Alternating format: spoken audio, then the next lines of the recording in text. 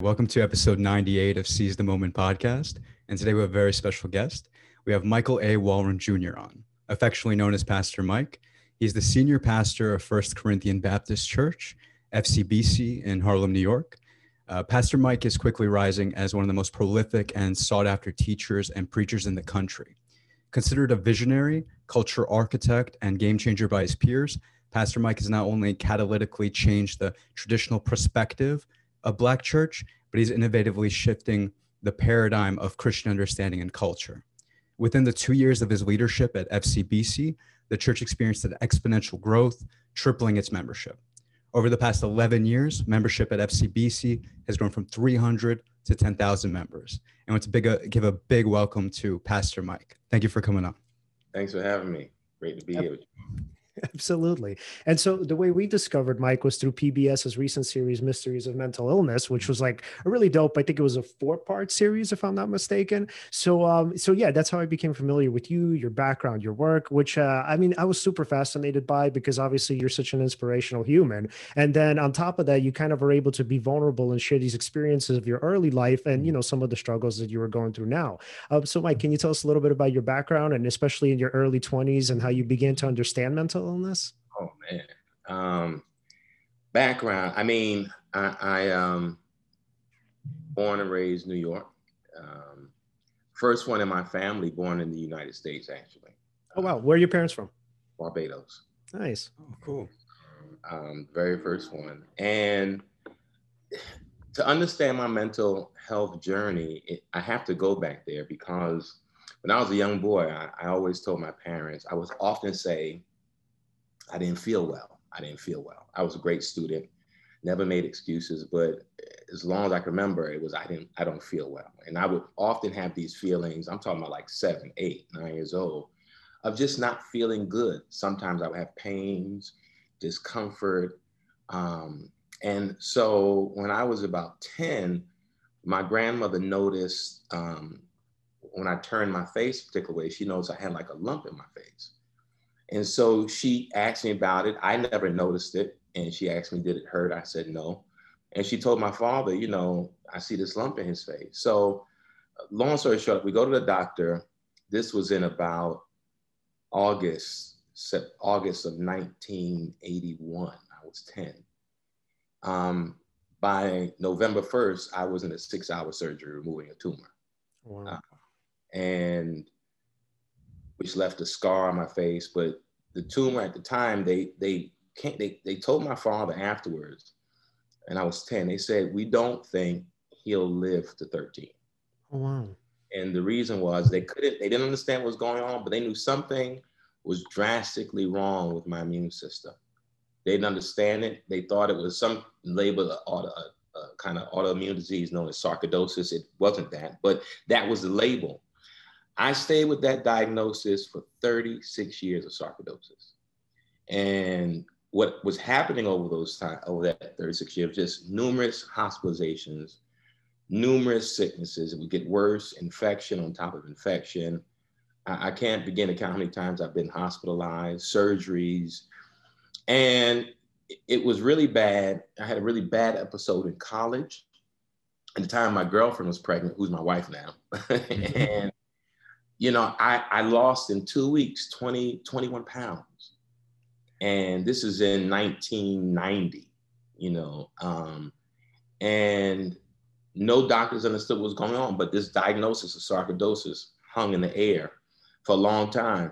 It was around in my 20s, I shared this, I think, in the documentary, the piece, PBS, that I started experiencing depression because, you know, when you're always sick, and no one fully knows what's wrong with you, but you know what you're feeling. I remember I had a doctor when I was in grad school. I went to grad school at Duke, and I went to see a doctor. I just moved to North Carolina, and repeatedly going, look, something is wrong. They would do all these tests. We don't know what's wrong. There's nothing there. Something wrong in my eye. We don't know what's wrong. And then he told me he thought I needed to see a psychiatrist because he drops this word again that I heard as a child, hypochondriac, right? And I'm like, no, I'm not a hypochondriac. I know what I feel in my body and I know what I'm sick. And there were physical things happening to me at the same time. But if you could imagine from the time you're a child you know, constantly sick and nobody really knowing. Now, my parents never told me what the doctor said, which explained a lot about my childhood. My parents were extremely protective. And it wasn't until my 30th birthday that my father told me what the doctor said, that they didn't think I would make it to 13. So that was very traumatic for me at 30. That was 20 years ago. And I'm like, wow. And so much of my life made sense why my parents were the way they were with me, why they were so smothering. Because you can imagine if you're a parent and someone tells you your 10-year-old child won't live another 3 years, you can imagine what that does to them, but then the impact it had on me as they raised me. So they're raising me as a child, 10 comes, 11 comes, 12 comes, 13, I'm still living. But in their minds, there's still this notion that, hey, we may not have long with our son.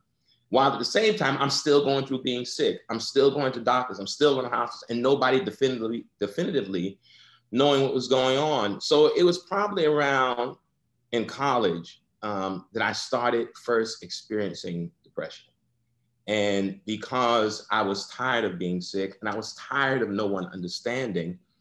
And, you know, my wife was my girlfriend then. I mean, she helped a lot because that love she showed for me really helped nurture me in ways that, you know, really nurtured me to wholeness. And then we had a son when we were in college, and that kind of shifted, but helped me as well, because now I had to show up for another human being, you know? So I still was battling, going through grad school. I remember in grad school, I had, by this time, I'm 23, 2 small children, married, full-time grad student, 2 part-time jobs. The stress was crazy, but again, of course, still dealing with those physical challenges and going to the doctors. So that's when it really started. I would say around between 23 and 25 is when I really started finding myself dealing with these bouts of depression, but not knowing how to name it, right? Because I didn't grow up in a household where, hey, go see a therapist. I didn't grow up in a community where it was, you know, oh, go see a therapist. I just knew something was wrong with me. I would go through these moments of not wanting to be around people, not wanting to talk. It was difficult because I'm a husband and a father. And it would go from these highs and lows of feeling good one day, next day feeling horrible, and feeling in these really dark, bad places. And that went on, man, for about, you know, 10, maybe about 10 years, just off and on these bouts of depressive states. Never going to a doctor, never going to a psychiatrist, never seeing a therapist.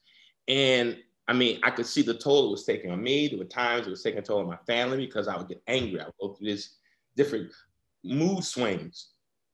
It got really bad in my 30s when I left North Carolina. I was pastoring a church in North Carolina. I came out here in New York in 2004 at 33 to take FCBC. And it was 3 years in that these sicknesses, exacerbated by the stress. You know, here I am in this church is growing, I'm working myself to death almost. And one of the trustees of the church recommended a doctor because of the sarcoidosis. I would tell people, well, I have sarcoidosis, but nobody really knew what that meant. It was predominantly a pulmonary disease. And she said she had a friend who was a pulmonologist at Columbia. So I went to see him.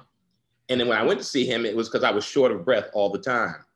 And so he comes, he does testing, he does chest x-rays. You get the chest, and I'm 36 this time. You get the chest x-rays back, and there's the right lobe of my lungs it's completely dark.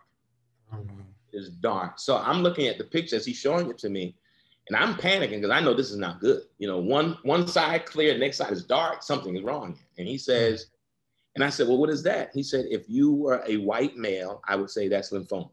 Wow. He said, but I do think it is sarcoidosis. He said, we're going to biopsy. Well, they do the biopsy. Sure enough, they say it's sarcoidosis. And so immediately, the only treatment for sarcoid, this autoimmune disease, is steroids. Mm-hmm. So they give me heavy dose. Now, I end up being on steroids for 6 years. Steroids, you know, has all kinds of effects on you physically, but emotionally. So he told me in advance, I would experience mood swings and things like that. Well, you can imagine, here's a person who's experienced bouts of depressions at this point for 10 years. And now you put them on steroids that are going to now exacerbate the mood swings and all that stuff. So it was horrific because I was feeling these kind of bipolar experiences. And on top of that, you know, I'm gaining weight now because of steroids. I'm not feeling myself. while at the same time, I'm a pastor of a congregation that's fastly growing. And now I got to build a staff. I mean, it was a lot to deal with. And it was pushing me further and further. And the thing was, I think I shared this in the piece, you know, here I was looked upon as this person, the go-to person for so many people. And I never really felt like I had anyone to go to. And it was a breaking point in about 2012. I was contemplating running for Congress in 2014. And in 2013, I just had a break, man. Like I felt like I was losing my mind. I remember one night, I just was in the living room watching TV. I remember kicking the coffee table, throwing stuff, and just left the house. And I was like, I need help. And one of the staff members at the church, she was our director of communications. I remember she was talking about a therapist that she knew. Just casually in the conversation, I asked her about the therapist. And she gave me the name, information. I made an appointment. And man, literally, this woman helped save my life, because right before going to see her was the first time I started having suicidal ideations. And I was in Seattle, and I was in a hotel. I was on like the 22nd floor. And I get to the hotel, everything's fine. I check in, everything's great. They would tell me how, you know, Seattle was gloomy, but the whole 8 days I was there, it's sunny the entire time. I was like, this is beautiful. Got a great view, you know, from the hotel. I take off, put down the luggage, I go on the balcony, and I'm like, this is beautiful. Took a deep breath. The air was clean and just crisp. After I took a deep breath, I heard a voice literally say to me, if you jump, you can survive the jump. Mm. That's what I heard. I never heard anything like that, but it was crystal clear, like somebody was standing next to me. And it kept saying, if you jump, you will survive. You will survive. At that very moment, like I felt a force pull me back into that room. I remember closing the door, like fell on the ground in like fetal position, man, and just cried the entire night. I mean, because I never experienced that. I was scared to go near the windows. I was scared to leave the room because I didn't know what would happen. I didn't know what I would experience. And for most of the time of that 8 days I was in Seattle, I stayed in the room most of the time. I mean, I was terrified. I didn't come back. I didn't share with anybody. I didn't tell my wife for, you know, a while. But that's when I knew I really had to go to this therapist. And, you know, and she just really, really helped me. And I remember in 2014, I did run for Congress, right? So now I'm running for Congress. And after the campaign was over, I got sick. Now I have to back this up because in 2012, I had sepsis. So I was in a speaking engagement in North Carolina. I got sick.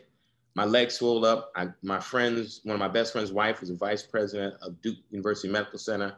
I called him, I said, something is wrong with me. But they had known I'd always had bouts of sickness. So I'm going to the emergency room. I get there. When I get to the emergency room, man, my temperature was 103.4. My left leg had swollen up. It was unrecognizable. There was bumps all over it, pus. They had to cut my pants off. And the doctor, her name was Helen Davis. I never forget. She was amazing. And I told her I had sarcoidosis. She says, this has nothing to do with sarcoidosis. She said, we don't know what this is, but it doesn't look good. And they did a biopsy of the leg. And they did a blood culture. So that was on a Friday. 2 days later, Sunday morning, 7:30, I never forget it. They walked in my room and it was 5 doctors. And that's when I knew this was a problem. Because, you know, I've been enough doctors in enough hospitals know that if a group of doctors walk in the room, something is not well. Okay. And they said to me, well, you have a staph infection. I said, okay. I said, is that it? They said, no. She said, no. She said, your staph infection has gone septic. She said, it is in your blood. She said, you have a bacteria in your blood. And she said, and I said, now, is that it? She said, no. She said, the bacteria that's in your blood is sepsis. I mean, is MRSA. She said, it is the worst, it is the strong, most resistant bacteria to antibiotics that we know. She said, we're giving you the strongest medication that we know to give you. It's an antibiotic called vancomycin. And she said, but I have to be honest. She said, if this does not work, it'll be a matter of days and you won't survive. Wow. That like blew me out the water, right? So here's all my life fighting through sickness, fighting through surgeries. And now at this time, I'm like 42. And Now, doctor just told me I could be dead in days. And my son was turning 21. My daughter was graduating from high school. And I remember when the doctor left and they brought a social worker, came and asked if I had a living will, told my wife, they said, you may want to call the kids. I mean, it was deep, and I'm on medication, so I'm in and out. And when the doctor left, I started crying, and I tell you, I had the Denzel tear, like that one tear from the movie Glory, that one tear coming out my face. And my wife is sitting there, she's shell-shocked. And I'm like, just let me get to the bathroom. She's like, you got to use the bathroom? I said, I don't. I got in the bathroom, man, and I washed my face, and I looked in that mirror. I was like, God, I said, I don't believe this is it. I said, but, and this is literally what I said to this. I said, but if it is, I want to say thank you. It's been a great run, and I'm grateful. And that was it. Man, I left that bathroom with such peace. It didn't matter at that point. You know, it didn't matter. I survived it. 2012, 2013, I started my therapy. 2014, I ran for Congress. 2014, 3 months after the campaign is over, sepsis again, MRSA again, back in the hospital again. So this time it was worse. My internal organs went into septic shock. Like I was dying. When I got to the hospital, I passed out. They said my blood pressure was 98/64. Yeah. Like I was dying. And they were able to bring me back. And then they told me after 2 days, it was sepsis again. I told my wife, I said, listen, I'm done. I said, I'm not fighting. I said, I'm ready to go. I said, I'm sick. This has been my whole life. And I said, I'm sick. I'm over this. And I told her, I said, I'm ready to die. I said, I'm good with it. I said, I've made peace. And I remember surviving it again, having to carry around a pad connected with a PICC line for 3 weeks. Oh no, I'm sorry, 4 weeks. And I remember like being mad that I survived it. Like, you know, in my mind, I was the fatigue level. This time I'm 44. The fatigue level was unbelievable. So, you know, I'm taking this journey back from 10-year-old, the first surgery. Now I'm 44. And I'm like, look, how much more I got to deal with? Because it wasn't like it was a smooth 44. I'm 50 years old. At that time in my life, I had never known a week with no pain. Never in my life. I never knew what not having pain was. So you can imagine, here it is. I'm going to my therapist. She's helping. But man, and at the same time, I'm feeling like I almost have to pretend at church. Because again, I'm the encourager. You know, I'm the motivator. I'm the inspiring one. But I'm dying inside. And I had another breaking moment, man, when Robin Williams died, when he committed suicide. And I'm telling you why. I love Robin Williams. Yeah.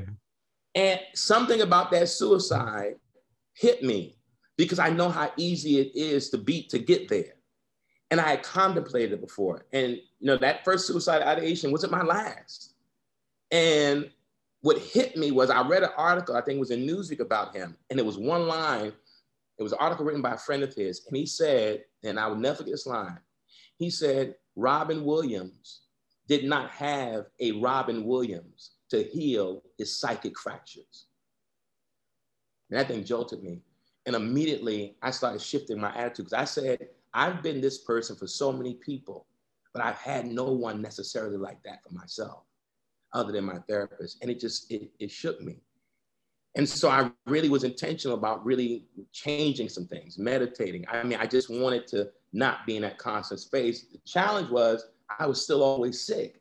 So just as I'm intentional about fighting against these depressive moments, anxiety, I mean, you name it. By this time I'm off the steroids, and I swore after the sepsis I would never take steroids again. So I said, whatever's gonna happen is gonna happen to me. At that point, I said, I'm done with that because it was taking a toll on my bones, my joints. And I just said, I'm gonna fight it. But it was this back and forth battle constantly. So when I had the sepsis in 2012, when I started therapy, I then sought to hire a part-time therapist at the church. Because I said, there are things I know our pastoral staff cannot deal with. And I said, I know if I'm dealing with stuff and I need a therapist, there are a whole lot of other people need a therapist. So we hired a part-time therapist in 2012 at the church, right at the end of 2012. And then in 2016, we opened a freestanding mental health facility, the Hope Center, right around the corner from the church. Free mental health care for the community. Once you got in, you got 12 free therapy sessions. And then you had follow-up aftercare. And we did it strictly with funds from the church, no public money. We had a partnership with Columbia School of Psychiatry. We had 2 psychiatrists who volunteered their time in cases with clients who need to be medicated. I mean, this thing blew up. And it was the first time a church had created in our community a mental health facility, right? So I was doing this, leading this while still battling my own stuff at the same time. Now I'm telling you this story because this is gonna be the part where it's gonna get interesting. 2017, we go on a missions trip to India. While there, I get sick again. I almost didn't want to go because I said, if I'm in India for 12 days and I get sick, like, where am I going to go? Like, yeah. I go. I get sick the last 3 days, like really sick. I couldn't eat, couldn't hold anything down. I told my wife, said, do you want to go to the hospital? I said, hell no. I'm not going to the hospital in India. I said, I will fight this thing through. Just let's make it to the plane. Let me make it back. I get back, I call the doctor who I've been seeing in Colombia. I said, listen, I need to come in, something's wrong. I'm not as sick as I was, but I don't feel well. He made an appointment for, I think like 4 days later. Mm-hmm. The next day, I get a call from his assistant saying he has to cancel because his mother died. Oh, wow. Now, during all this time, I became a member of the board for the Foundation for Sarcoidosis Research, National Board. And one of the board members I told, they said, listen, we know a guy at Mount Sinai Hospital, and he's a sarcoidosis specialist as well. And if you really want to see somebody instead of waiting for your doctor, I could call. Man, this guy sees me in 2 days. His name was Adam Morgenthau. I get there, send him all of my records, and we get there, my wife and I, and they ran some little breathing tests and stuff. He walks in the room, no official test run. Guy looks at me and says, I don't think you have sarcoidosis. Wow. I wanted to hurt this man. And the reason was, by this time now, I'm 46. Yeah. I was diagnosed with this thing 36 years before. And you're gonna come without a test and tell me that I don't have this thing that has been my narrative my whole life, right? All that I've been through. And I remember leaving the doctors. I told my wife, I said, he's crazy. I said, this dude is out of his mind. But we did blood work. Right. He says to me, I'll call you in 7 to 10 days. Mm-hmm. This was on Valentine's Day, 2017. Mm-hmm. He called the next day. I didn't answer the phone because again, I've dealt with doctors. If a doctor says I'm gonna call you in 7 days and calls you in 24 hours, something's wrong. Yeah. I'm not answering the phone. I don't believe he's legit, right? Yeah. And I don't know what he's gonna tell me now. I don't want to hear it. Yeah. Called again the following day, early morning. My wife was like, look, answer the phone. I said, I'm not answering the phone. Mm-hmm. Still answer the phone. We're driving now together. We were taking an Uber to work. And I said, I don't know why. She said, just call him. I call him. He gets on the phone. He says, Mr. Walron, he said, I know, he said, beyond a shadow of a doubt, you do not have sarcoidosis. He said, I think I know what you have. He said, and at this hospital, we have a doctor here who is the best in the world at immunodeficiency diseases. Now, he doesn't say what it is. He says the problem is she is all over the world, traveling, teaching, seeing people. He said, so it's going to be a while to see her.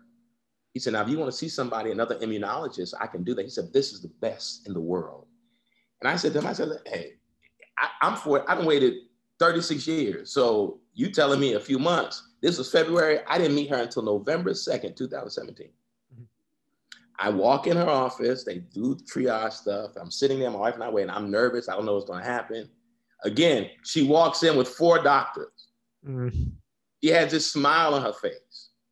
She says, I have been looking forward to meeting you. I said, really? Why? She said, well, first, let me tell you, you do not have sarcoidosis. Never had it. Never had it. She said, but I know what you do have. She said, you have a very rare disease. I said, what is it called? She said, common variable immunodeficiency, CVID. She said, have you ever heard of it? I said, absolutely not. I said, well, what is it? She said, well, you have antibodies and that fight against pathogens, right? She said, Mr. Walron, you were born with no antibodies. Wow. She said, and the reason why we're here now is we have no idea how you have survived for 46 years. She said, you're old enough to remember a long time ago, there was a movie with John Travolta, The Boy in the Bubble. Mm. If you remember that? She said, no. That's the disease you have. He was this young boy living in a bubble because he could get sick from anything. She said, Bubble Boy. The Bubble Boy, yeah. But John Travolta. Yeah. Mm-hmm. Yeah. She said, that's the disease you have. She said, what is amazing is you've never been diagnosed. You've never had treatment. The life expectancy is maybe 35 with some treatment. you are 46 years old, never been diagnosed, and you're still alive. She said, you have no antibodies in your system right now. Wow. She said, a cold should kill you. She said, and you survived, and by the way, I didn't say this.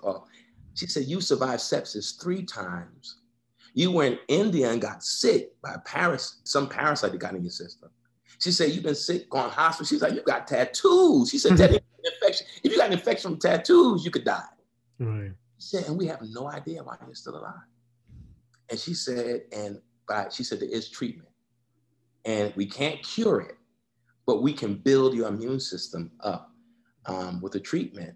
And my first treatment was December of 2017. It is immunoglobulin, synthetic antibodies infusion every 4 weeks. It takes about 3 to 4 hours to do infusion. And it gives me antibodies. Right. And the way they timed it out with the dosage, basically when I'm at the 4-week period, my tank, if you take a gas tank, my tank is at about a quarter left, and then they re-up. So they re-up. So whenever I get to that point, when it's time for me to re-up, I feel like right now I've been sick this past couple of days because my infusion is next Wednesday. A week out, I start feeling sluggish. And so, yeah, man, 2017, found out I had this disease. All of my life, I had swollen lymph nodes, little granulomas here and there. Other tumors pop up. She said, that's all part of the condition. She said, because you also have a mutation called granulomitis. She said that everybody who has CVID doesn't have it, but you have. So you have CVID and granulomitis. So basically, my red blood cells, the white blood cells, I'm sorry, they wave this sign to your immune system, hey, something's wrong. My white blood cells raise a flag, hey guys, something's wrong. There's no antibodies to come. So the mutation is the white blood cells try to act as antibodies, but they can't.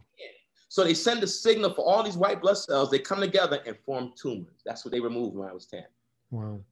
And in 2018, August 28th, the rarest of the rare of CVID, a tumor, a granuloma, formed in my brain and caused a massive stroke, August 28th, 2018.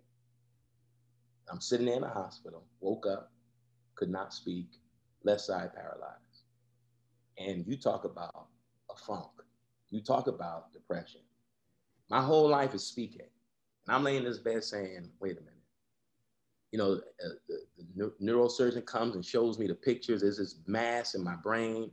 They call my doctor. She comes, she says, listen, do not remove that. She said, you've not seen it. Because the neurosurgeon saying, look, we've never seen anything like this before. We need to take it out. She says, no, it is a granuloma. It will go away. It's just that it is rare to form in the brain. Only 1% of CVID patients form them in the brain. Wow. And I formed one in the brain. And it put pressure on my blood vessels and ruptured. And the blessing was that few things did not go wrong. That day it happened, I had landed at LaGuardia. I was in South Carolina, got to LaGuardia. I'm driving across the Triborough Bridge, going into Manhattan, and I lost sight of my left eye. There was no pain. I thought I didn't know what was going on. I'm sitting there literally touching my eye and I can't see. So I get off the bridge, pull over, call my wife. I said, something's wrong. I can't see out my left eye. She said, what do you mean? I said, I have no sight in my left eye. She says, are you in pain? I said, no. She said, do you think I need to call the ambulance? I said, I'm gonna sit here for 20 minutes or so. If I cannot see, I'm calling 911. 20 minutes in, the sight comes back, no problem. I said, okay, this is crazy. And I had always had problems with my left eye, period. So now I said, well, she was working with me at the time. So I said, I'll see you at the church. We had a meeting, a staff meeting that morning. An hour into the meeting, all of a sudden I grabbed my wife's arm. I said, I got to throw up. She said, what's wrong? Did you eat? I said, I don't know. Just call me. My last memory was opening up the conference room door. I woke up next in the hospital and couldn't speak and was paralyzed. And the stroke triggered 3 seizures because it happened in my right temporal lobe. So when I woke up and they're talking to me and I realized I can't speak, but my mouth is bloody because the seizures are so traumatic. I broke 5 teeth in the back of my mouth. So all this stuff is happening just at a point when I'm feeling good. I went from December of 2017 up to August 28th, 2018, no sickness, no hospitalization, no more infections. I'm like, my God, it's a miracle. It's the first time I had gone so long without having to go to the ER, without being sick. I was like, look, it didn't come when it should have, but I got the diagnosis, I got the treatment, I'm good. And then bam, a stroke. And so that sent me way back because not only the stroke, but now I can't talk. I am a preacher.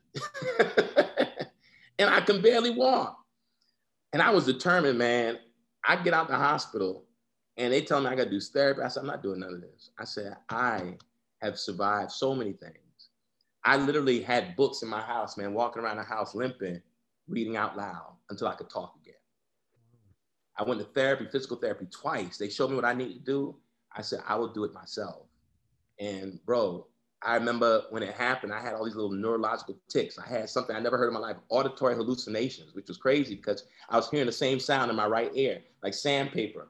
And the doctor said, you know, it happened. So I'm back in the funk. I'm back with my therapist now. I'm deep in, bro. The depression is like at an all-time high. Suicidal ideations come again. I'm like, I'm sick of it. I'm done. I was like, I am done. And I go to the neurologist at Columbia and I said, listen, I said, you got to tell me something, man. I said, because although I'm still alive, I said, my body's not reacting right. I'm still off. I'm hearing stuff. And I'm talking to him. And this guy is busy typing on his computer while I'm talking. So now I'm mad. I'm like, yo, do you hear what I'm saying? He said, no. He said, I'm not being. He turns his computer screen around. He pulled up an image of my brain the day of my stroke. He said, you see that? He said, the entire right hemisphere of your brain is soaked in blood. He said, and I have a theory why you're alive. He said, you had a massive hemorrhagic stroke. He said, when you have this stroke, one of two things are going to happen. He said, you die, or if you survive, you cannot walk and you cannot talk. And he said, you are sitting here in front of me, talking, walking. The reason why hemorrhagic strokes are so traumatic is because the brain bleeds so quickly that it never gets a chance to clot. So you die, gone. He said, but the reason why I believe you're alive is because that tumor was in such a position that it caused the stroke, but it slowed the bleeding down enough for your brain to clot. Wow. He said, that's how you survive. He said, I know it's rough. He said, but you should not be here. He said, if I get any of my colleagues, he said, I see 3,000 strokes a year. He said, if I get any of my colleagues and show them this MRI and then introduce them to you, they would not believe you're the same person. You're talking, you are walking. He said, I know it's tough and it will be tough. He said, but understand, you beat the odds. Man, I was sitting there boo-hoo crying. And I told him, I said, listen, brother, you have no idea how many odds I beat, right? And so, you know, that was 2018. Since then, I got better. I'm good. But, you know, there's still those moments, you know, and my mental health challenges, my depression, my anxiety, the bipolar stuff came from medication, but my depression, anxiety was from my physical condition. Sick all the time, 46 years of always being sick. Right. And nobody definitively knowing what's wrong with you until I was 46 years old, you know, and they found out what was wrong. 46 years to find out what was wrong. Survived sepsis 3 times, a stroke. I mean, you name it. Hospital. I don't even know how many times I've been to the hospital, you know. Wow. I'm here, bro. How do you feel lately? Do you feel much? I know you said you'll start getting the infusion next week, but like in general, is your well-being like much better? It is. I mean, other than the stroke, which was just the anomaly. Other than the stroke, since 2017 December, I have not had an infection. Now, here's the mind blower. When all this stuff about COVID hit, now I'm panicked. Because now I'm like, okay, I'm on the treatment, but at the same time, I don't have antibodies. So right. I was getting my wife, I'm walking around the house, man, I got a thermometer in my mouth every time. I'm thinking I got a fever. Mm-hmm.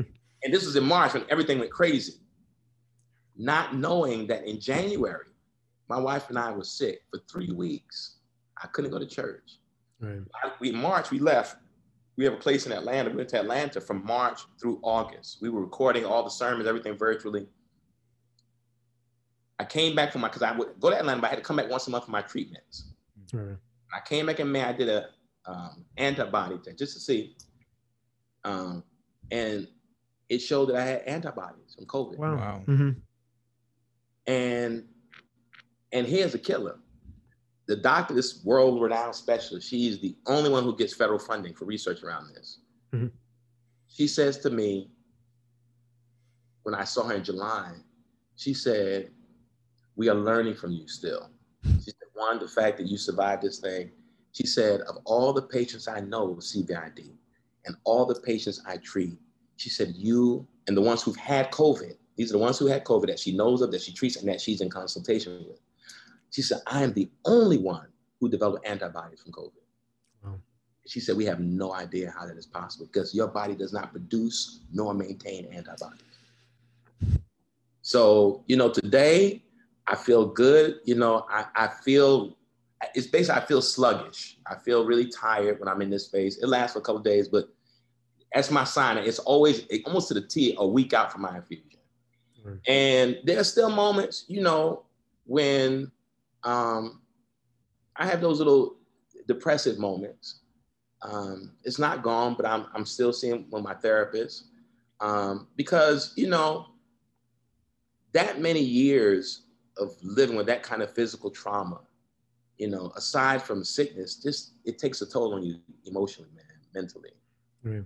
And, you know, I remember one day my therapist, when I had come out of sepsis again in 2014, and I was sitting there, here I am, I was super skinny, man, I lost weight. I was sitting there with this pack on my shoulder I got to carry because I got to keep these antibiotics in my system, you know, for 2 months.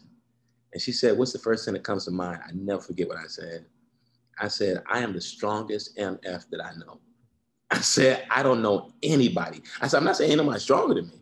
Mm-hmm. I said, I don't know anybody stronger. I said, to endure the things I've endured in my life and survive, I said, I don't know anybody stronger than me. And it was the first time I said anything like that about myself in my life.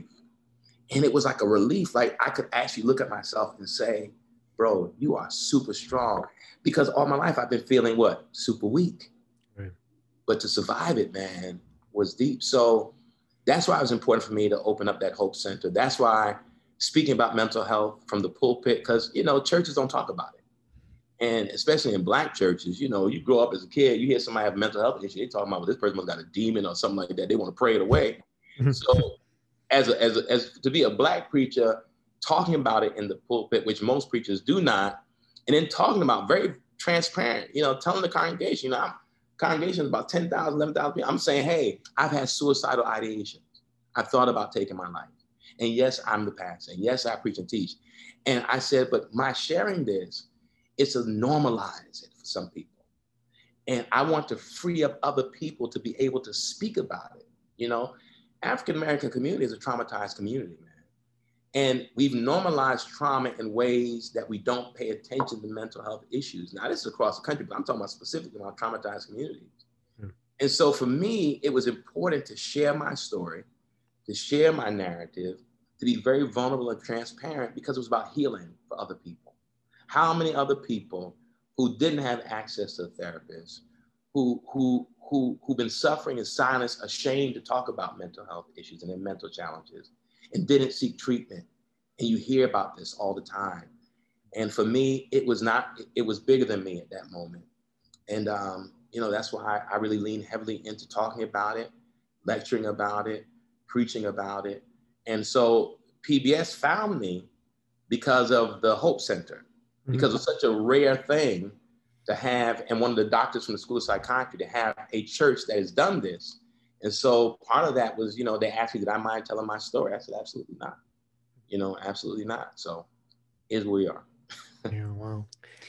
And yeah, sorry, Leon, but how did what kind of things did if you don't mind sharing, like how your therapist taught you to manage, like how to manage with the pain and things like that? Was it meditation? Was it like a way of thinking about it? Or maybe something else? It was a combination. The meditation was something that I just started because I always studied different religions, and Buddhism had always spoken to me. Anyways, by the way, I love the language Existentialist Cafe, right? So I love that. Thank you, man. I was a philosophy major in college. Awesome. And in grad school, my focus was philosophical theology. So, you know. So I'm sure you're familiar with Kierkegaard. Well, that's probably my most quoted thinker, period. So, I mean, but it was one, the meditation I started, and then she was just like, not lean into it, but kind of sit with it. Like, it was almost this kind of language of not make peace with the pain, but don't let the pain have dominion over me, right? It's almost come up next to it and realize it's not as terrifying, you know? Instead of thinking about how sick I've been, how much I hurt, think about how strong I am and how much I've survived, right? And that kind of shifting and thinking, and it's stuff I've told other people, right? But when you need it, and you need to hear it, and you need to practice it, it became something different, you know? Yeah. So. And it's also, I mean, the thinking here is that although maybe a lot of other people may have not been through the things that you've been through, they also don't have the experience of feeling that sense of strength and purpose that I'm assuming that you feel. Because it's like, so one of our upcoming guests, her name is Emmy Van Derzen. So she's an existential psychologist. And so she literally just recently wrote a book on existential courage and like kind of overcoming existential angst and dread and like the COVID pandemic and sort of like the kind of struggles and travails that people have been through. And she says that, you know what, essentially when it comes to these like really difficult experiences, the kind of this sort of the after effect or the way you kind of perceive yourself, the world, life's meaning, right? All of that is so kind of different than it would have been otherwise. Because I mean, as I'm sure you guys both know, people who don't have these experiences, they tend to be kind of shallow. They really kind of focus on sort of the mundane things that don't necessarily really matter that you think of on your deathbed. So when she talks about these existential crises, obviously, you know, some of the experiences that you've had, Mike, she talks about the sort of the core character that develops from it, which, I mean, if life does have a purpose, I would say that that has to be it. Yeah. I mean, look, I don't think it's an accident that for me, intellectually, you know, I've always read the existentialists, postmodern, you know, philosophers as well, because I found something that, like, in the midst of all I was doing in my life, there was something speaking to me, you know, reading Camus and thinking about the absurd, right? Yeah, right. I felt that my life was absurd. This made no sense to me. And trying to make meaning, not find purpose. I don't use that language often, even in church. I was like, well, what's my purpose? No, how do you make meaning of your life? And for me, I had to make meaning in the midst of sorrow and suffering and dread, you know, that was unbearable at times. You know, I remember the first time I read, you know, Sickness Unto Death. And I remember thinking to myself, reading the book, this is back in college, and also in the 20s when I started having this depression, and thinking, yeah, this may not be unto death, but damn, I want to die, right?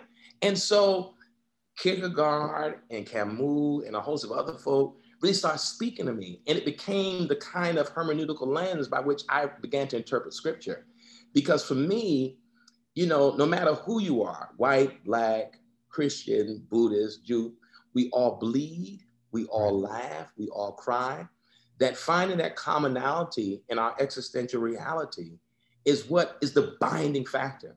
And when you're in those places, when you feel as though your back is against the wall constantly, you have to make decisions.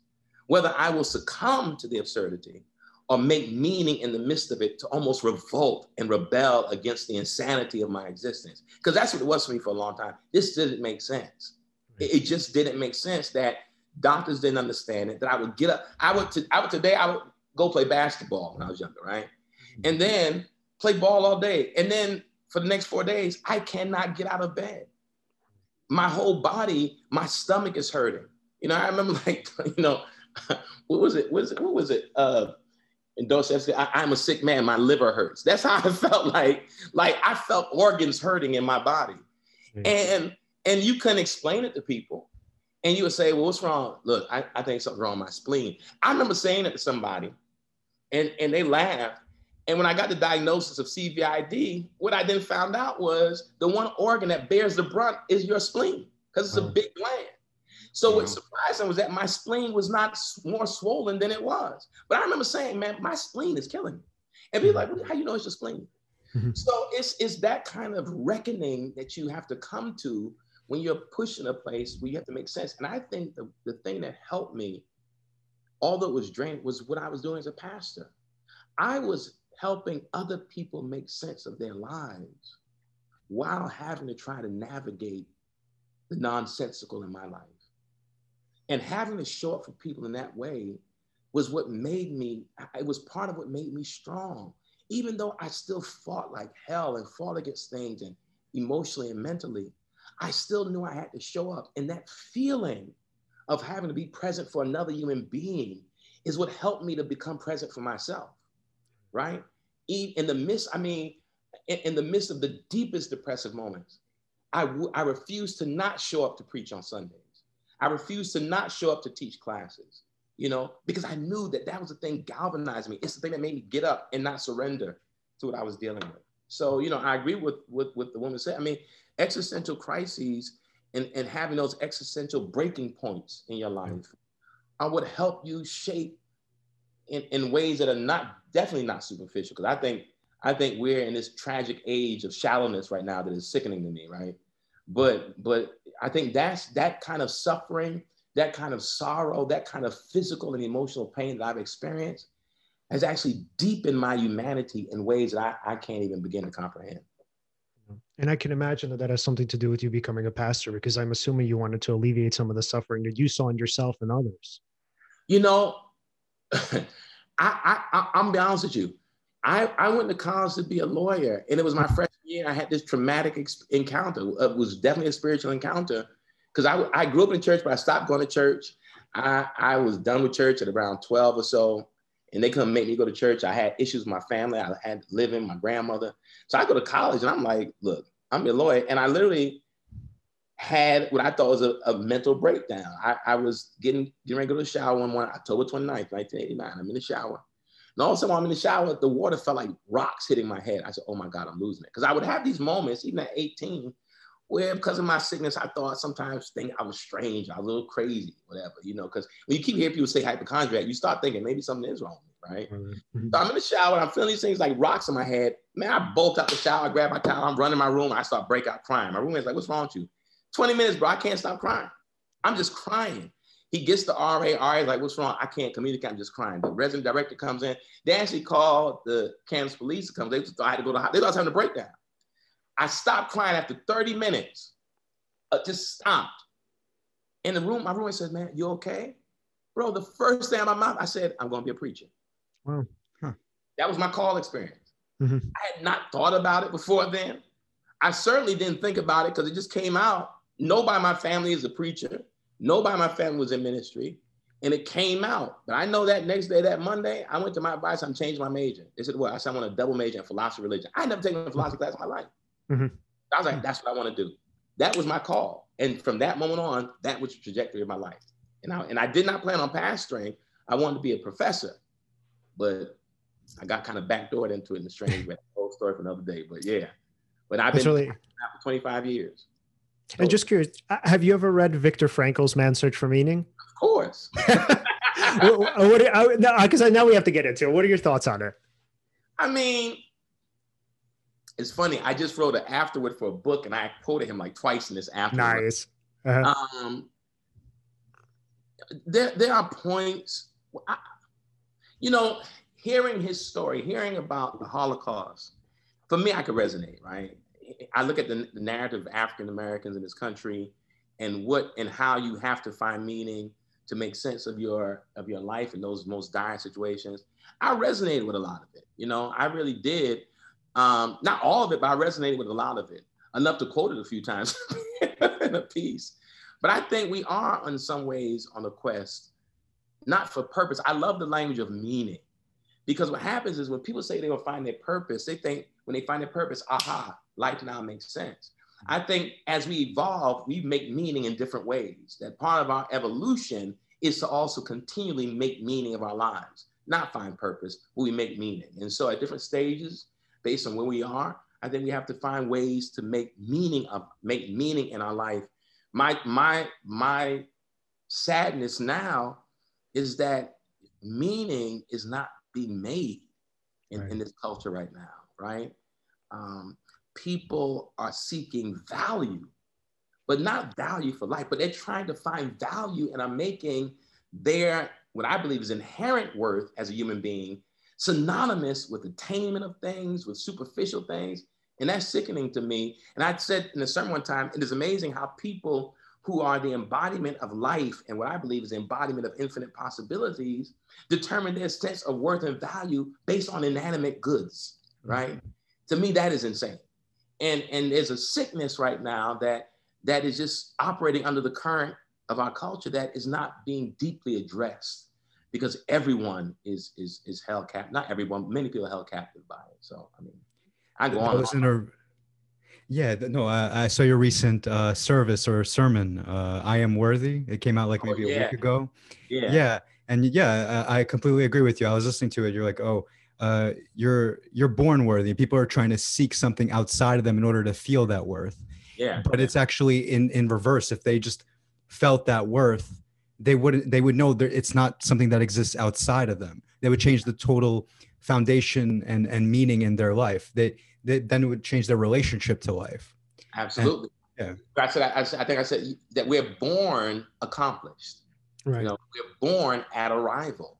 And so if we're not seeking living life to achieve and attain, life should be a journey of discovery, you know, self-discovery and also the joy of it. And so, you know, that Sunday was interesting because it was actually Pride Sunday.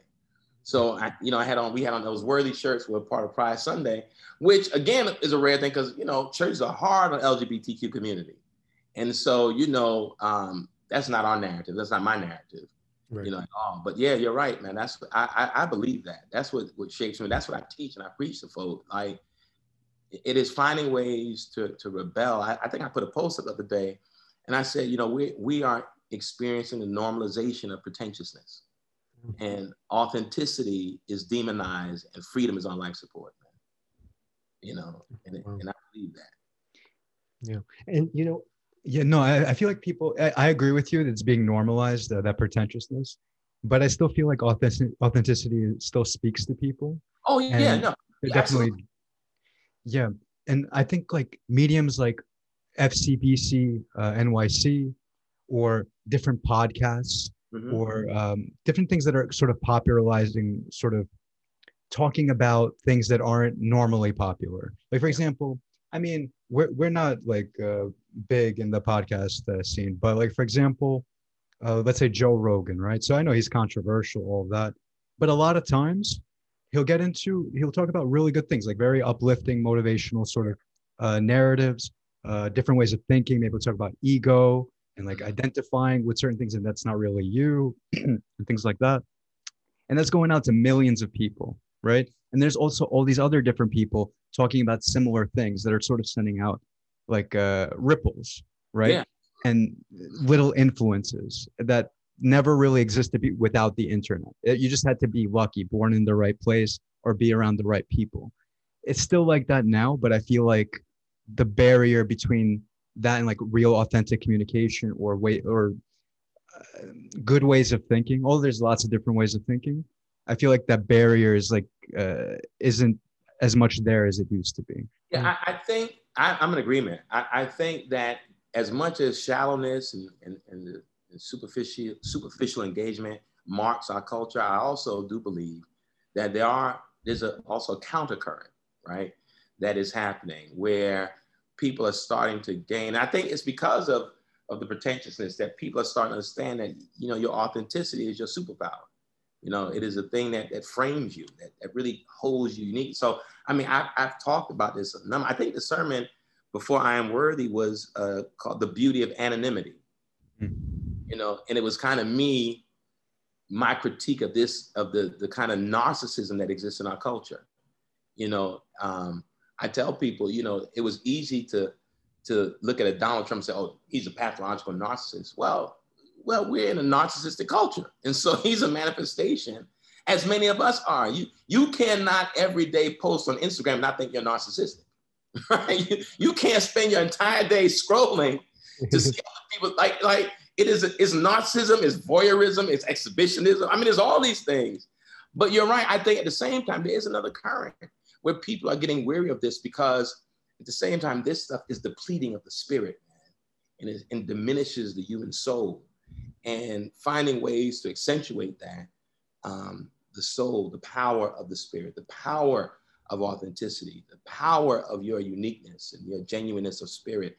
Those narratives are out there. And I'm believing that they'll prevail at some point. You know, we're at a very interesting moment. I think, you know, some people don't observe it, but this moment is very similar to other transformative moments in the history of this country, culturally. There are a lot of similarities between now and different periods of this country's history, and not just this country, but other countries. I think we're on the precipice of something very powerful. I don't know how it's going to happen. I don't know when. I don't know what that thing is going to be that is going to serve as a form of disruption to the kind of cultural insanity we see in some ways, but I'm ready for it. Yeah. Yeah. And then even kind of speaking of narcissism, right? Even the existentialism has in some way been co-opted by narcissism. Absolutely. If you think about like the search for meaning or self-discovery or whatever, it's like, oh, I'm like this special human, right? That's like kind of above other people, or at least somewhat distinct from them or distant from them. And therefore now I have to kind of find my own life purpose or whatever. So what I love so much about Viktor Frankl's work is he said, no, don't ask what your purpose is, Yes. right? Because he's like, life is demanding of you, right? Don't demand of it to tell you what your purpose is. Life is always demanding of you, and it's always asking you, right? It's always asking for you to figure out, for you to be responsible, first of all, for you to figure out resolutions to its problems, right? So it's not sort of like, what's your purpose, right? Your purpose is kind of all around you. All you have to do is just kind of open your eyes and you'll see it. Life has all of these different problems, whether they're personal, kind of more communal, right? Usually some combination because you're intertwined with the community. So the idea there is that your purpose is all around you, right? You have all of these different ways of finding meaning, or rather of even creating meaning, right? You just literally have to see it, right? And kind of look outside of yourself. Yeah, there's a African-American theologian. I consider him an existential theologian. His name was Howard Thurman. I don't know if you've ever heard that name. Howard Thurman wrote many books. I mean, he wrote books, even his titles, The Luminous Darkness and the Inward Journey. I mean, and I went to Morehouse College. He was a Morehouse graduate. He was a mentor to Martin Luther King and so many others during the Civil Rights Movement. But he says, people who are trying to find, he preached a sermon one time called The Sound of the Genuine. Right? Talked about the genuine within all of us. But he said, people are busy looking for purpose and trying to seek their purpose. He said, find out what makes you come alive. He said, because what the world needs are more people who come alive, right? That's what the world needs, people who are alive. And for me, that idea has been in some ways, existential stuff has been called by narcissists, but in the narcissistic rhetoric, I would say. But yeah, I think what I would say is that co-option of existentialism is by a very particular kind of narcissist. Psychologists talk about, the grandiose narcissist versus the vulnerable narcissist, right? And it's those grandiose narcissists who haven't necessarily lived with consequences, right? That it becomes this kind of tainted reality that they are the center and circumference of everything, but at the same time believe that there's a purity in what they're in their endeavors and not seeing the narcissism. It's crazy, but see, I like this kind of stuff. We can say and talk all day. And then, I'm going to shift it just a little bit, just obviously for time. So Mike, can you tell us a little bit about the stigma in the Black community around mental health and how come for you it was how come it was so difficult for you to kind of even consider seeing a therapist early on? Yeah, I think because I'm gonna go back to this narrative. I think when you deal with traumatized communities, like many African-American narrative in this country, period. And you don't understand the depth of the trauma that lingers in the psyche of oppressed people, that the last thing you want to feel is that you are crazy. Right. So there's a reductionism that takes place where there's not even a conversation around mental illness. The conversation is between sanity and insanity. And no one wants to be viewed as insane. I grew up in a community where there were many people who suffer from mental illness. And they were part of the fabric and the background of the community. There was a guy we used to call Walking Willie in my community, right? This dude every day walked up and down the main road all day, nonstop, fast as he could. He'd be sweating. And we would see him as Walking Willie. Something was wrong. Something was wrong. And nobody ever paused to think, what's wrong with Willie? Or there was a woman by the church her name was Lisa. Every time I saw Lisa, she was drunk, alcoholic. And I would talk to Lisa, try to help Lisa. And she never liked to go to shelters. And on a cold night a few years ago, when they were gathering people in New York City up who are homeless to get them in, she gets into a shelter, she gets in an argument, somebody hits her, she falls down the stairs, she dies in the shelter. Well, people in the community now ask, can we do stuff for Lisa? Come to find out, Lisa had a husband who was a lawyer in Tallahassee, 3 children who were police officers. And here she was living on the streets of Harlem, right? Drinking her life away. Husband said her family had a history of mental illness. And they never really addressed it, even as a marriage. And they just saw her decline. And when she left, that was that. No real searching for her, right?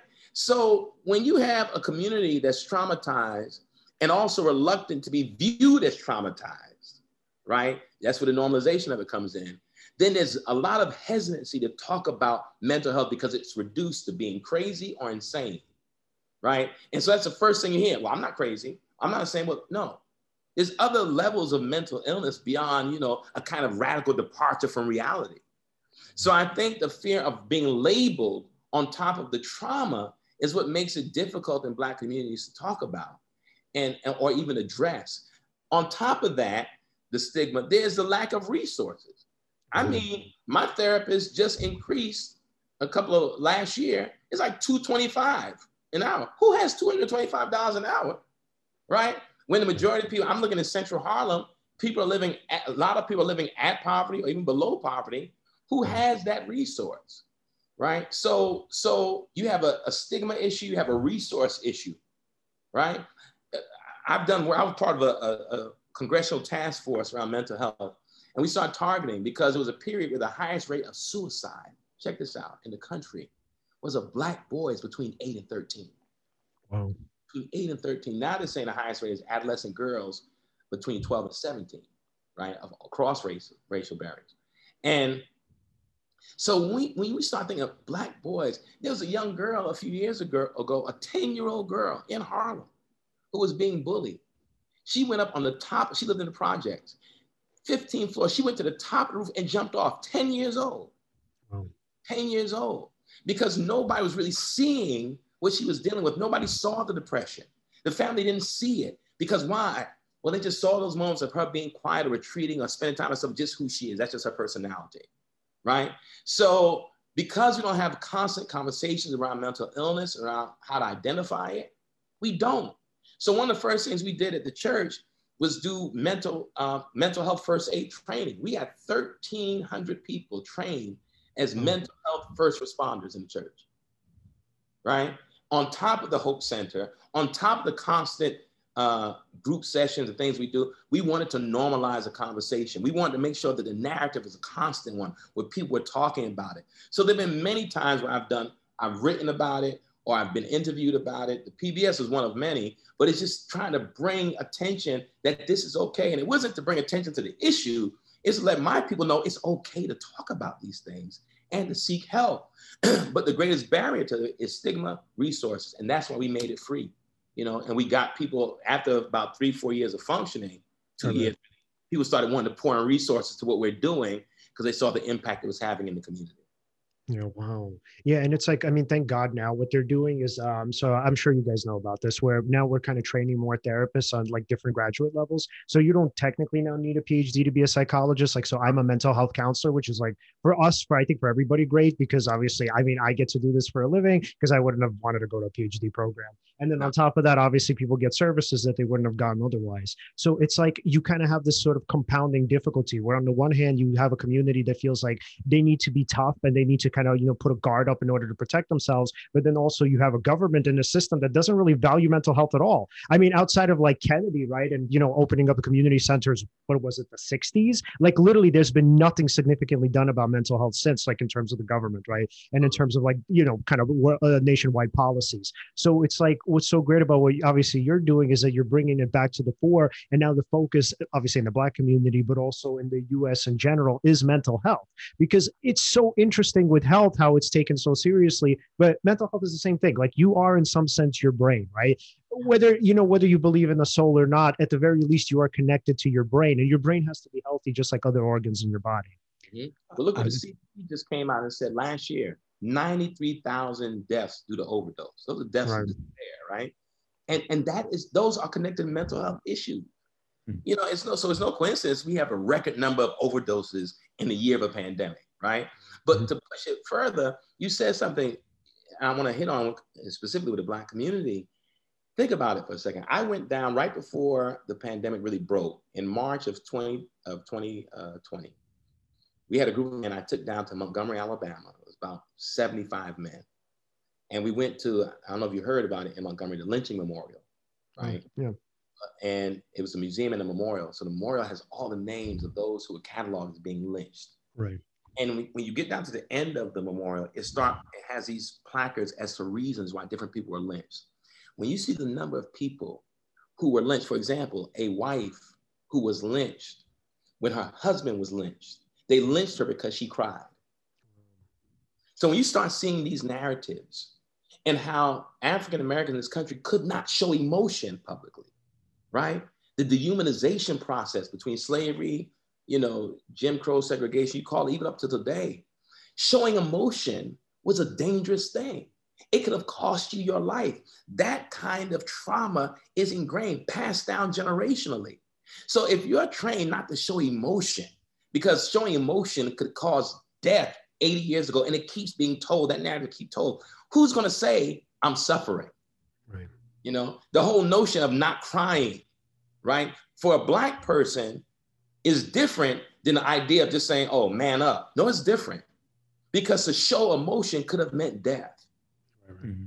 So you think about that trauma. So now to get someone to open up and to say, oh, by the way, I'm hurting, I'm emotionally at the end of my rope, I'm mentally depleted, it's hard to get people to talk about it, right? It's easier to look at someone, look how we use it in the church, in many Black churches. Someone has a mental illness, they'll say, we need to pray this away. You have a demon, something is wrong. No, it's easier to dismiss it and spiritualize it than to confront it and seek to heal it, right? So that's why for me, I've been very vigilant in talking about it. And it's amazing to me, I have friends, pastors, of course, this is my work. I went to school with, who I've known for 30 and have seen what I do, know of what I do, right? I have not reached out to have a conversation about it, right? I had one friend say, how'd you start the Hope Center? He said, I want to do something like that. That was 4 years ago, I never visited again. Mm-hmm. I think I shared it in the PBS documentary that a friend of a friend, I don't know if I did, I can't remember. Honestly, I didn't even watch it yet. I haven't watched it. It's worth a watch. Yeah, I didn't watch it, but I know my phone was blowing up. People who did, oh man, thank you. And I was like, okay. Yeah. I didn't know until the day it was showing that it was coming out. They said PBS sent me a thing, so it's coming premiering tonight. I thought, okay. All right. So a friend of a pastor had a friend who's a pastor in Georgia. Brother dealt with depression and never talked about it. Bipolar, never talked about it, right? He had 2 services on this Sunday, 8 o'clock and 11 o'clock. He preached at 8 o'clock. He went home between services, right? To check on the family. He usually would pick up his wife and kids, come back for the second service. He gets there. He tells them, go ahead in his wife's car, right? They go to church. Church starts, pastor's not there. Church going on, pastor's not there. They're calling us, he's not answering the phone. They go back to the house. He is in his car, in the driveway, slumped over. He shot himself in the head. Preached at 8 o'clock, committed suicide before the second service. At his funeral, nobody mentioned suicide. Wow. Nobody talked about the fact his wife, he'd been battling depression for years. No mention of mental illness, no mention of bipolar, nothing. It was as if, well, pastor's no longer here, he died. That's what happens in our communities. You have a pastor who committed suicide and nobody talked about it. Nobody talked about it. Since then, and that was one of those stories that let me know, listen, we got to do better. We have to do better. And the problem is that pastors are afraid to talk about it from the pulpit. They'll oh, well, I read this book, or you may want to. I got tired of referring people to therapy. I want to have it close. Mm-hmm. I want to be able to say, hey, what you're dealing with, brother, we can't really help you pastorally, but we got a place right around the corner you can go to. That was the motivation. I want to be able to, I was tired of sending people away. I was like, I want to be able to send them to a place we have. Right now, we can get you help. I can put you in contact right now with our crisis hotline. I can put you right now with a mental health first responder. I can put you right now with a clinician. In this past, we were able to do something amazing because of interns. We were able in Harlem to offer mental health services in English, Spanish, French, Japanese, and Mandarin Chinese. Wow. All our interns of different backgrounds were able to do that. Touched all kinds of, it was amazing. It was amazing. And it's sort of like, I guess, seemingly paradoxical, because on the one hand, it seems like the Black community is sort of behind in terms of kind of the understanding of mental health. But then if you look at, like, let's say, popular entertainment or the music industry, the first person that I could think of that I heard that actually spoke, I mean, I could be wrong, I'm sure it's not him, but that's at least from my memory. Oh, no, Tupac. I would say Pac. Oh, yeah. Just even going back to like Pain, right? The song from 1994 with Stretch, where he said, he said something along the lines of, my memories of a corpse, mindful of sick thoughts, and, kind of, will I be 23, so much pain, right? And so when you think about that, right, on the one hand, you have kind of like this sort of notion that, well, the mental health kind of aspect of life or mental illness isn't really understood or accepted in the Black community. But then when you look at music like Kanye or especially Pac, right, you have people who were the first, who were pioneers in that, right? While everybody else was thinking about like celebrating or getting drunk or doing whatever, right? Pac was actually talking about having suicidal thoughts and holding a gun to his head and thinking about his mom and stopping himself. Well, Pac was a special breed, man. I mean, I will share this with you. This is amazing. We have this conversation. It came to Pac. So yesterday, one of my mentors is a brother named Jamal Joseph. He called me. Well, he had called me last week. Said, "Brother, I need to show you something." Now, Jamal Joseph is a historic figure. I mean, the brother is an Academy Award nominated writer, songwriter, director. He used to be head of the graduate film studies program at Columbia, right? But his contribution is deeper. You ever heard of the Panther 21? Of course. Well, he was one of the Panther 21. He was a 16-year-old captain in the Black Panthers. Ended up spending 8.5 years in Leavenworth. All right.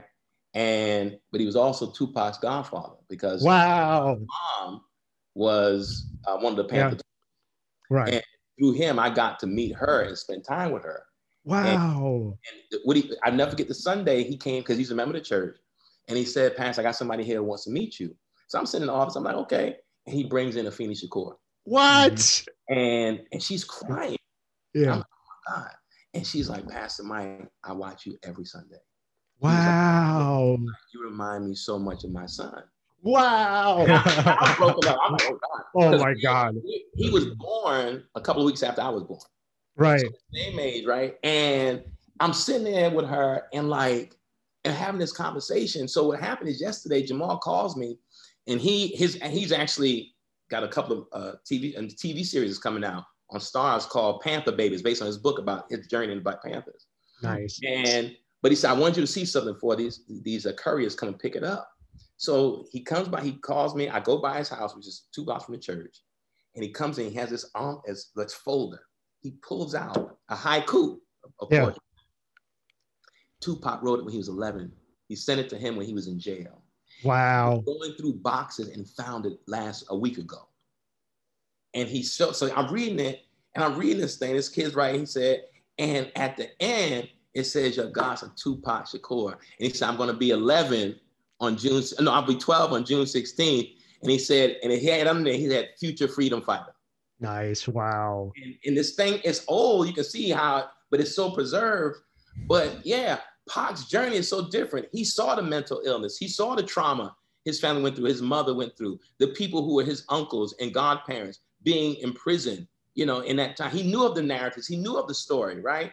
So his IQ, emotional IQ, is radically different. I tell people, when I think about Pac, and I know the story is based on Jamal, what Jamal has told me about him, and he was close to him. And, it's entertainment, right? So it's a facade. But the brother was deep, man, and was extremely intelligent. But it was steeped in the movement, And so I think he was doing that work back then and saying it. But, entertainment gets a hold of you, man, and the industry gets a hold of you. But there are musicians, entertainers who speak about it almost, but I wonder if it's hitting a note, with people. Is it freeing people up to talk more? Because now, again, as you said, everything's about mental health. Make sure your mental health is in order. And I hope it's not, what's in vogue right now, right? Versus we get to doing some real critical work and really institutionalize it in ways that we really help people who need access, get that access. I want to see a whole bunch of Hope Centers around the country, right? Where churches are doing it. Because churches are still trusted institutions in many of our communities. Yeah. And if the pastor in the church is addressing it, oh man, it's okay to talk about it. You know? Absolutely. And then I want to really quickly give a quick shout out, and I want to give you a recommendation, Mike. So we actually had, so one of our kind of friends, and so he's like a recurring guest, Napoleon of the Outlaws. So he comes on our show from time to time. Yeah. So him and Solomon Jenkins just recently wrote a book about Napoleon's life called Life is Raw.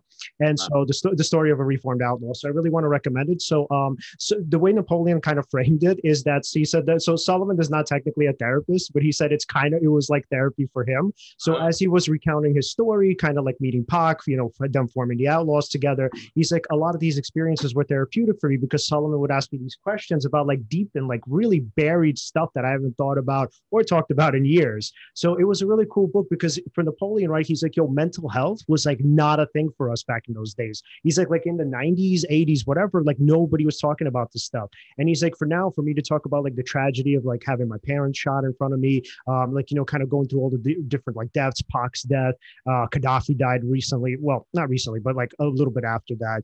And so for him, it was like such an unbelievable experience because he's like, I never really talked about these experiences, not in depth until I wrote this book with Solomon.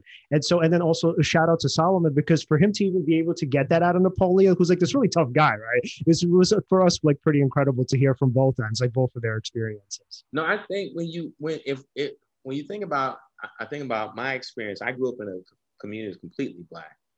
The first time I was in class with a white classmate was when I had to transfer to school because I had issues in the other school I was in. And I was like, I never was a third Black, a third Latino, and a third white. And I was like, what is this? And I grew up in a community called Roosevelt. I don't even know if you heard this place in New York. No. Roosevelt is 1 square mile, completely African American. But here's a killer.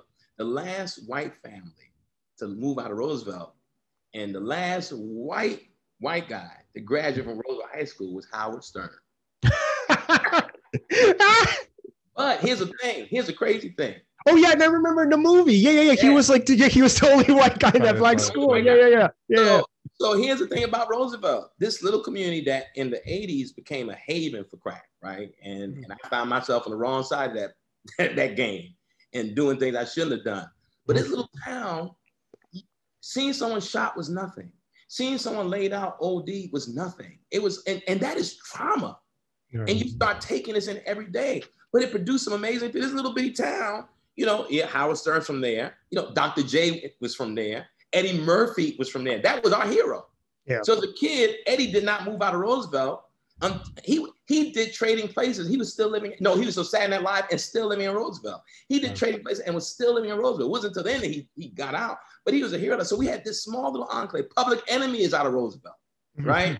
So all these musicians, actors, I can go on and on, who came out of Roosevelt, this small little town, drug-ridden, poverty-ridden, but at the same time, the people who came out and you see the work they're doing. But all of us felt trauma in some way. When you are not moved by seeing someone shot, right? I remember being 11 years old, saw 2 guys get in an argument, and one guy pulled out a sawed off and blew him in the chest. I saw this in front of me. I saw the hole in the man's chest. And they was like, oh, don't hang around there no more. That was it. At 11 years old, you see that, it's like those things last, I could still see that. So he was right. We see these things, his parents being dead, Pac's mom being on drugs, but also seeing the brutality of being part of the movement growing up. Those things create some deep fractures psychologically that we just go unaddressed, and we find ways to cope and find ways to make sense and find ways to make meaning. So. Absolutely. I love that. All right, Alan, any final questions for Mike before we wrap up? Yeah, if we wanted to follow your work, where could we find you? Well, the church is, as you saw, fcbcnyc.org or FCBCNYC is a line on Twitter, Instagram. Me is at Mike Walrond, at MikeWalrond on Instagram, on Twitter. And yeah, man, I'm just continuing to do the work, bro. Oh, and then also, if anybody wanted to help contribute to the church's efforts, how can we do that? Oh, the best way in terms of the mental health piece? Anything. Yeah, but mental health, yeah, specifically, but whatever. I tell people, it's Hope Center Harlem. Mhm. One word, hopecenterharlem.org. And you can go there. You can see what the Hope Center does. It's funny, we have another place called the Dream Center. Mhm. And next year, we're going to open up a social justice space called the ACT Center. So Dream, Hope, Act. Nice. But Hope Center is really the one where we get people are really donating because we do this amazing work with around mental health. The young lady who runs it, she does have a doctorate in social work, but she's also a trained psychotherapist and a clinical social worker. But the team is amazing. And so I would tell people, anyone who want to help support the Hope Center, because that is the work that is critical in our community. So hopecenterharlem.org.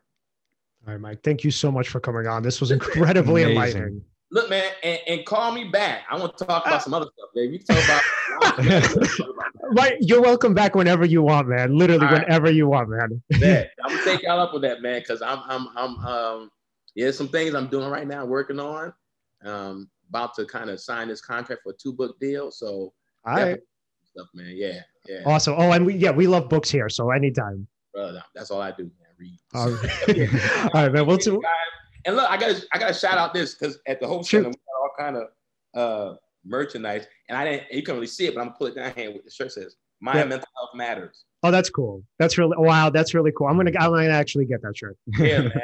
That's really cool. So, and there's the most famous shirt we had that was people keep from around the country as it's called "Healing is the New Black." Oh, nice. Yeah. So yeah, man. But man, thank y'all for having me. I appreciate it. Absolutely, man. So we'll be in touch with you soon. Thanks so much. Take care. All right. Bye, Mike. All right. That was awesome. Wow. That was awesome. Yeah, I have no words for that. All right, guys. If you want to follow us at Seize the Moment Podcast on Facebook and on Instagram, and at Seize_podcast on Twitter. Like, subscribe, hit the bell. And yeah, thank you so much for watching, and look forward to the next episode.